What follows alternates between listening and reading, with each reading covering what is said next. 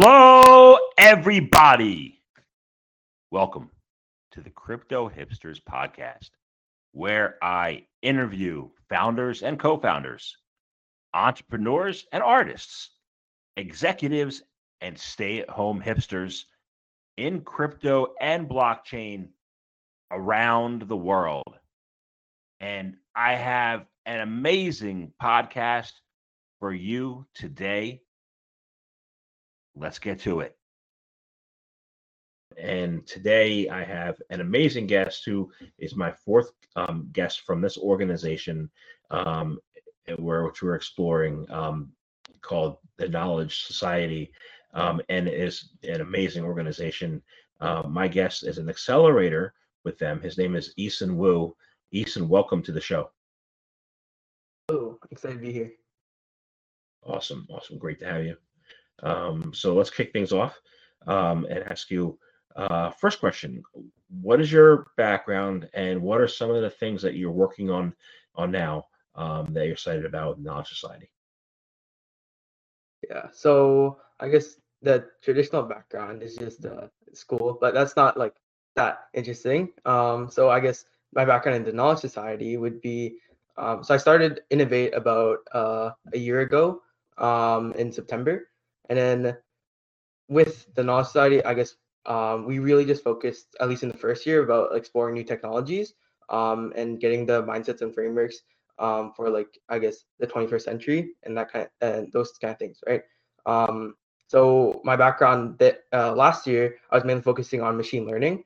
So I built a few projects with machine learning, like a pneumonia classifier or reinforcement learning bot.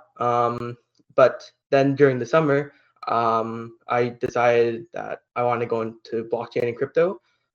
Since that was I yeah, that's where my interest led me. Um, and then during the summer, so during the summer I got interested in blockchain and crypto. I started exploring Ethereum as like a technology and trying to understand the technological, I guess, fundamentals behind Ethereum. And then after that, I really kicked off my learning and understanding in blockchain after I started building projects.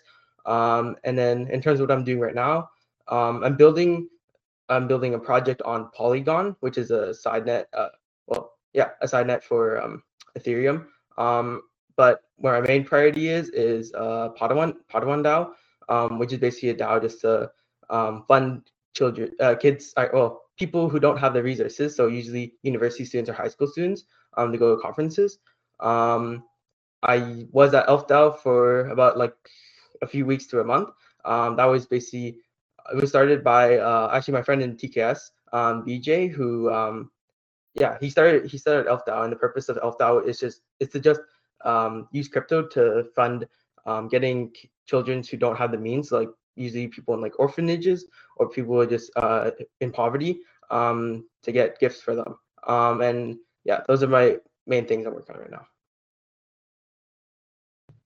Great. So we were talking about Discord, and we're both on Discord, and I just recently joined PadawanDAO because I knew I was interviewing you, and you're very active in that project, and I want to find out more like how that works, and then I'll go into the Polygon one. But let's talk about PadawanDAO first. How does that work?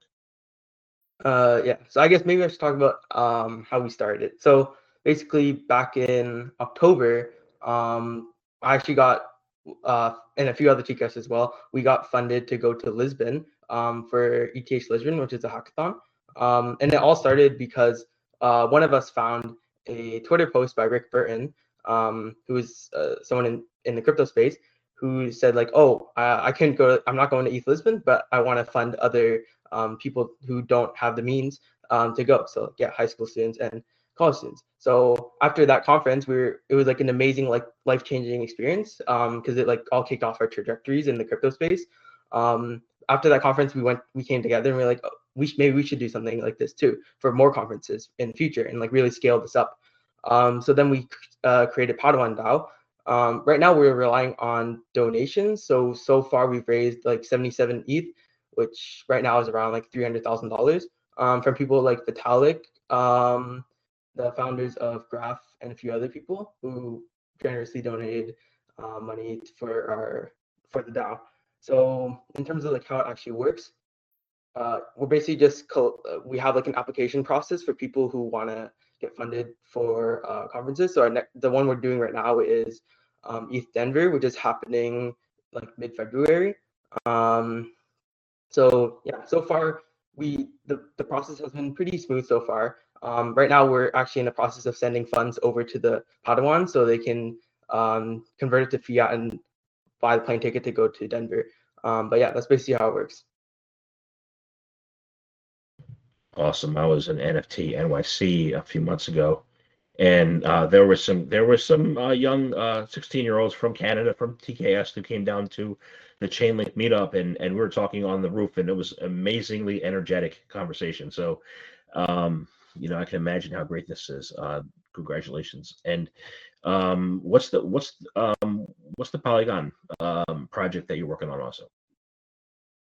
So since yeah, right now the main projects I'm working on is just to build my like Solidity dev experience. So yeah, again, like it's kind of similar to like how you mentioned NFT NYC. So NFTs are like pretty big right now. But a big problem with NFTs are that if you look at like OpenSea or any like minted projects, they're all like a couple $100. And gas itself is like pretty crazy. And then on secondary markets as well, right? So right now I'm basically trying to see if I can like I'm just trying to develop a project on Polygon where you can mint NFTs. So I'm just like creating my own collection together with another TKSer. Like he's doing like the generative side and the art, and I'm doing the smart contract. So yeah, that's just the project. It's just like an NFT collection on Polygon to avoid high gas fees and high costs in general.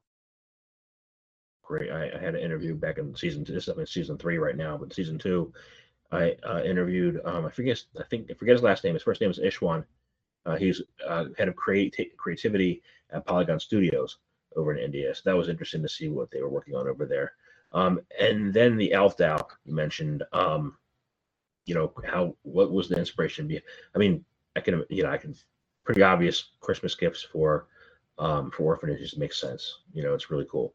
Was your experience like working on that project? Yeah, for Elf DAO, I was so basically BJ just BJ is another accelerator in TKS. He just came up with the idea and then he messaged like a few of us as like, hey, you're interested in doing this. And he just kicked off the Discord and we just started like brainstorming how we can actually develop this. And then after like a day or two, we actually like I guess came up with like a full I guess like proposal slash like white paper to it. BJ did a lot of work for that, like props to him. I was like just there for the beginning to like conceptualize stuff and help like bounce ideas off, and then also like during the middle just helping out here and there.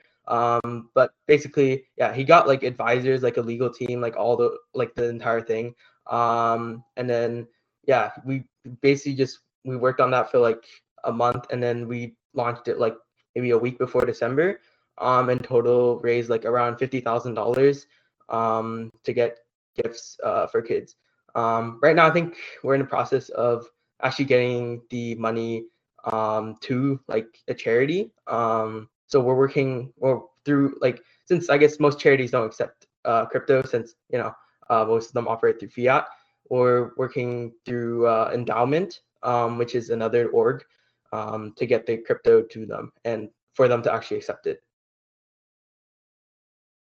And are there plans to sustain Elf DAO? So you do it each year, or is this a one-time shot? Uh, I'm not too sure about that. I think that's I think we might do it for next year as well. But I think it's mainly up to BJ. Well, I'm interested in helping out if BJ wants to contact me. So let's move on to the next question. Overall, what has been your experience with TKS? How's that gone? What lessons in leadership, as well as technology, have you learned that you can apply to making a massive difference in the world going forward?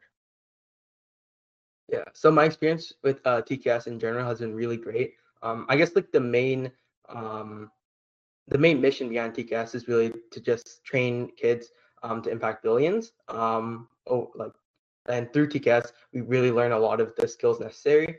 So we learn like certain mindsets that might help us in like, I guess like it might not even just like in impacting people, but also just in our general lives. There's also, I think, at least in the first year, right? I mentioned before, it's just mainly focused on technologies. So without TKS, I wouldn't know about like machine learning and AI. I also wouldn't have learned about blockchain and like crypto, right? So it really just like increases your exposure to a lot of things and really helps you in that way. And also now in Accelerate, we're mainly focusing on using the technologies we learned in the first year, but applying them to real world problems, right?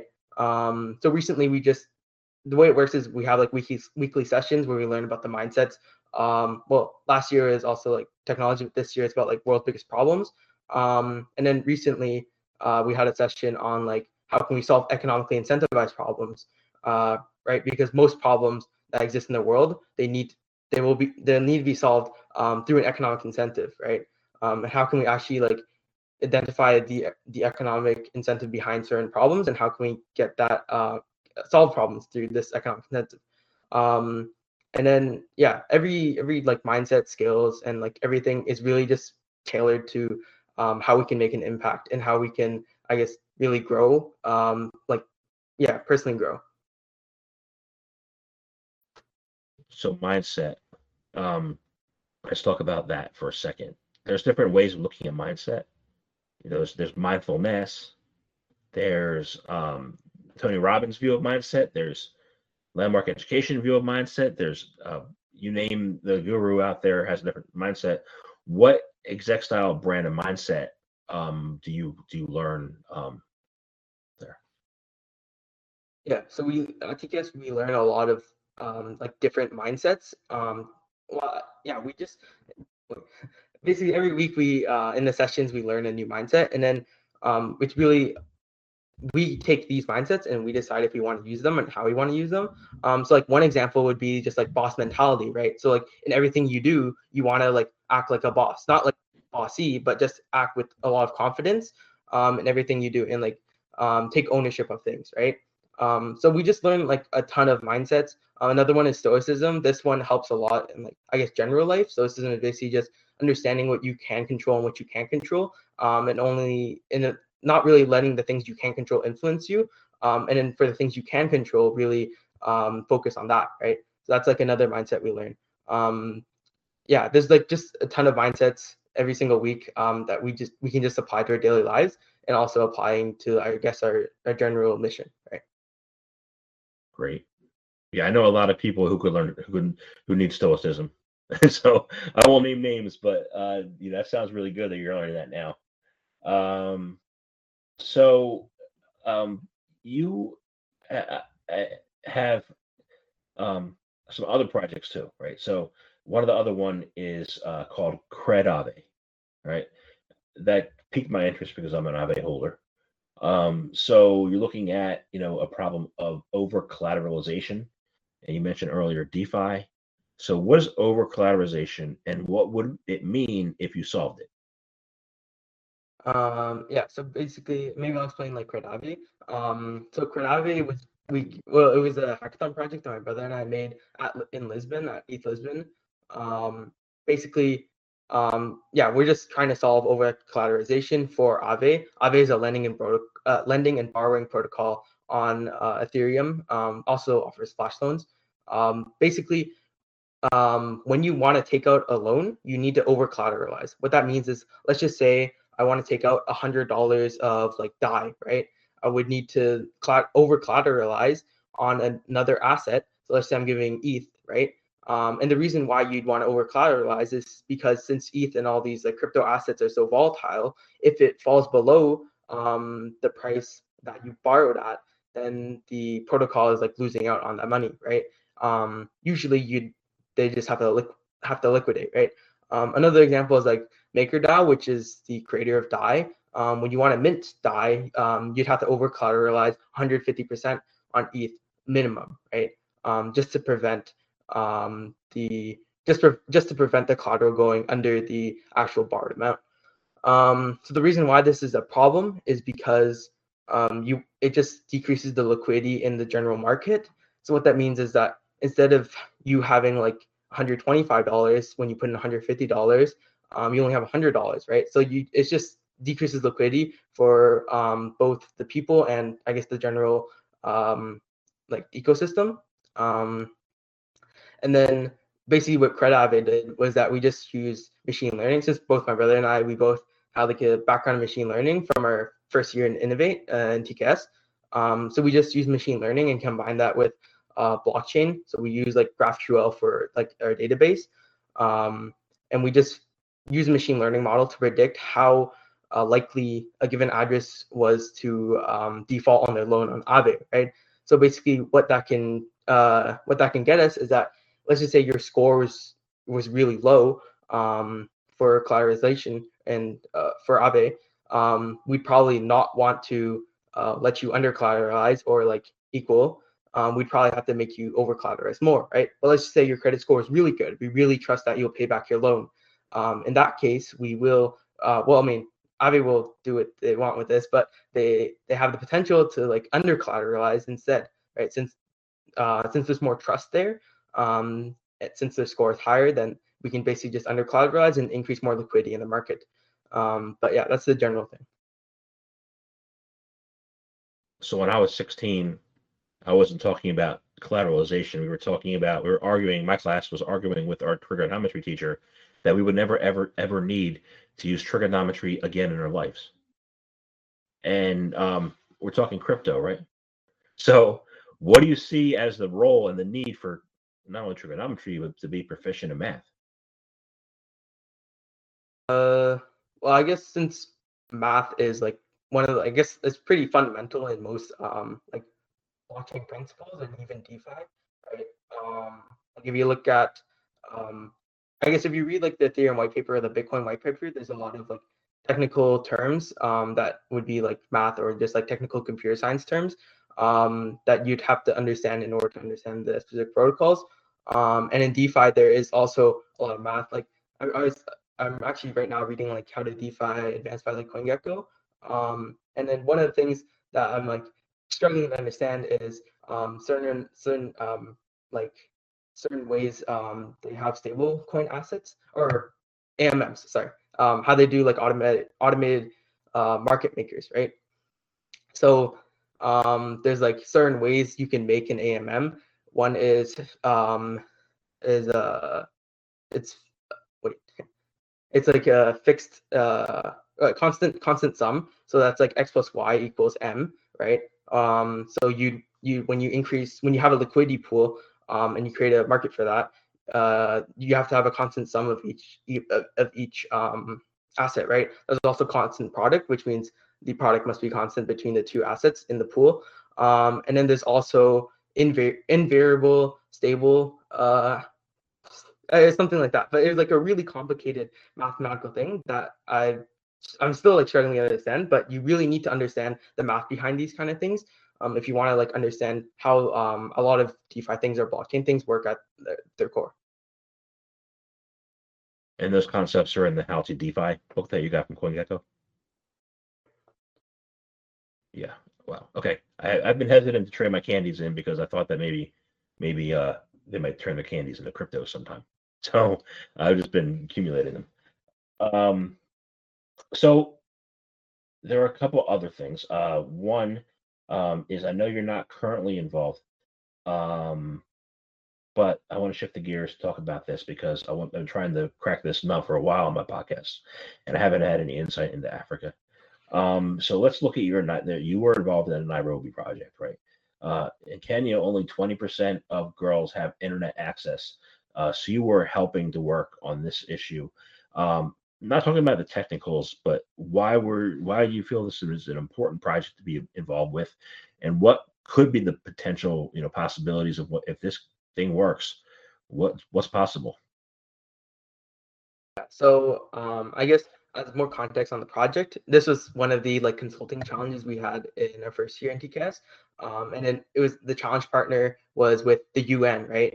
So we were basically given a problem statement, an open-ended problem statement, and we decided like how we want to solve it, right? So the problem statement we had was increase digital access for girls in any like X country, right? or city. So our team, after we did like some analysis on like different countries and different cities we can choose, we end up going for Nairobi for like certain reasons, such as like was actually a problem. Like yes, there's a big divide between males or like boys who have access to technology versus girls. Did they have like certain infrastructure already? And that's a yes. But we basically just made like criteria to which area we should target, right? So the reason why this is like the reason why this is like a pretty like important thing. Well, the reason why like most of us are in TKS in the first place is just to create impact, right?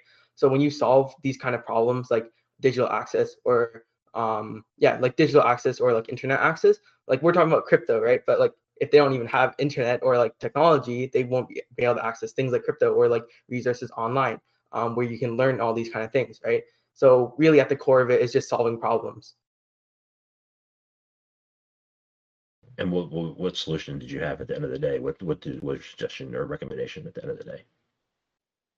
So basically we decided, we realized that a lot of the schools in Nairobi were actually private schools or boarding schools rather. So our solution was to bring or get devices, give them access to devices in those kind of boarding schools, so the devices can stay there, and while the girls are in school, they can have access to these devices, or during their free time, they can have these devices. On top of that, our solution was like one of the problems we ran into just like, we can't just airdrop them devices and expect them to know how to use them, right? So another part of our solution was having mentors from the city, and that was pretty important, since if it's in the city, that then you can have someone in there in person with them to help them. Also, if it's also a female from the city, they can see, oh, if I get into tech or if I actually learn these kind of things, this is like, I guess it's like kind of inspirational, and realizing it gives them a role model, right? So yeah, our general idea slash solution was just to get devices as well as a mentorship from people within Nairobi. I love it. I love it. So you're looking to, you said mentorship, right? And you're looking to roll out a mentorship program, right? How's that going to work?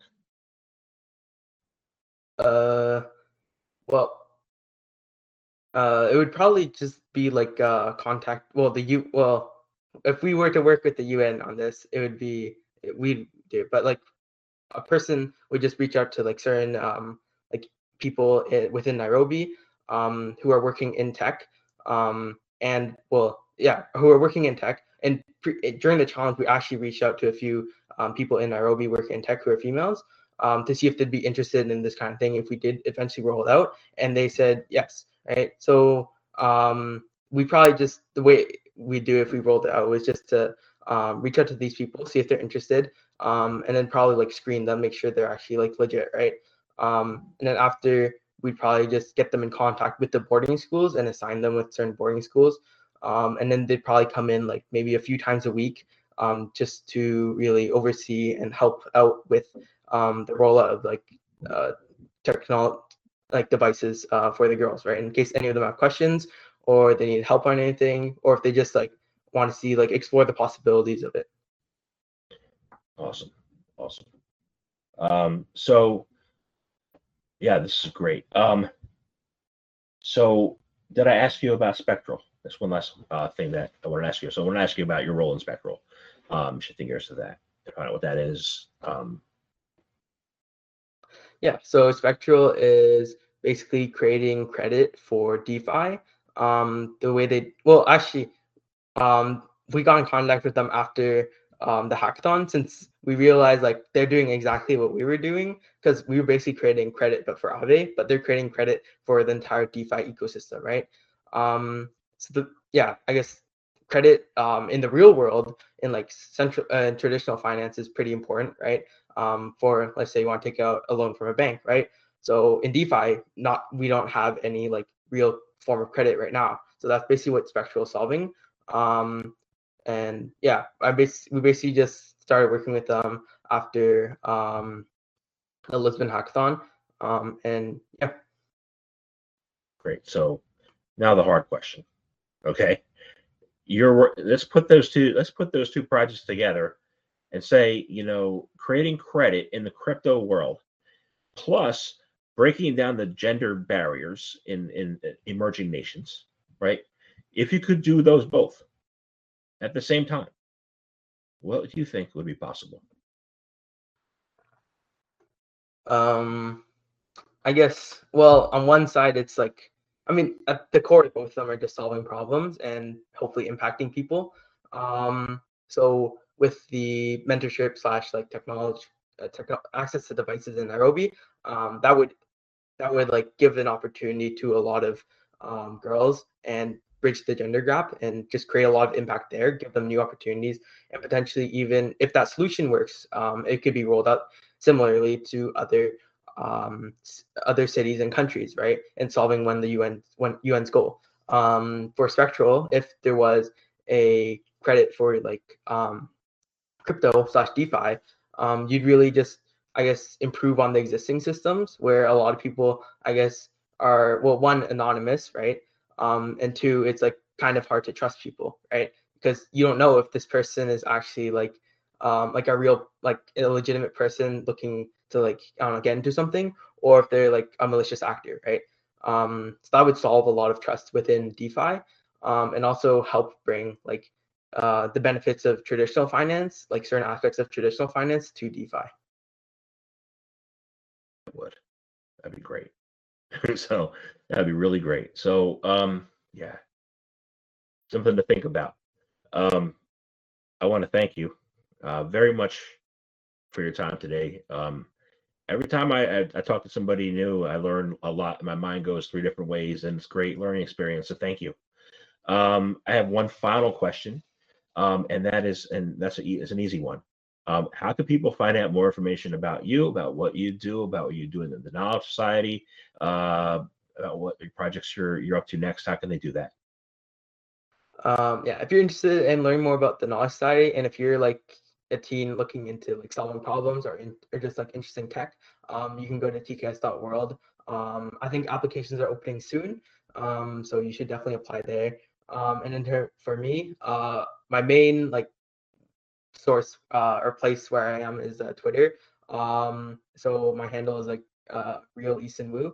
And then Eason Wu is spelled EASONWU. And then yeah, yeah. So if you want to learn about TKS, go to tks.world. If you want to learn about me, just go to my Twitter. And you can see what I'm doing.